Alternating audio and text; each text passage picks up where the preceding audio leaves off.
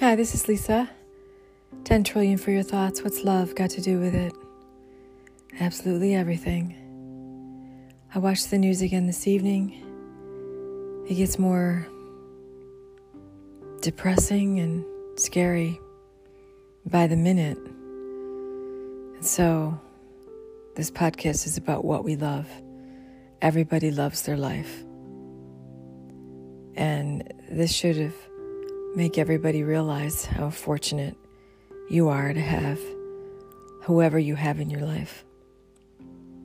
I saw my daughters today via FaceTime. They are each in their respective homes, apartments, and my heart goes out to the medical staff in all these hospitals, trying to help all these people coming in with the virus. And also the other people who are working still. The grocery store people, the delivery people, the pharmacy people, anybody, the military, the police officers, anybody that is still working to try to keep order or to deliver food to people, to get food for people that have suddenly 10 million people applied for unemployment. It's something no one has ever experienced any of this before.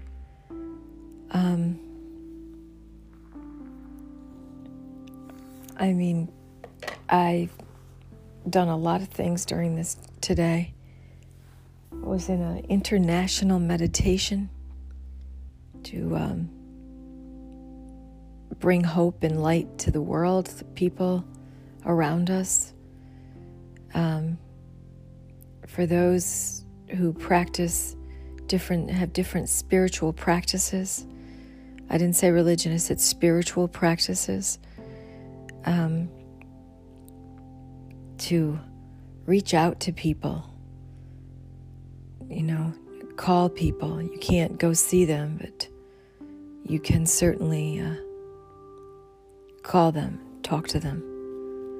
So this podcast is about what we love. We all love our freedom, but at this time, you should be doing what authorities are saying to do is stay home. Stay away from everybody. Shelter in place. Wash your hands. If you feel sick, call your doctor. Do teledoc, or another one that, where you can talk to a doctor over the phone.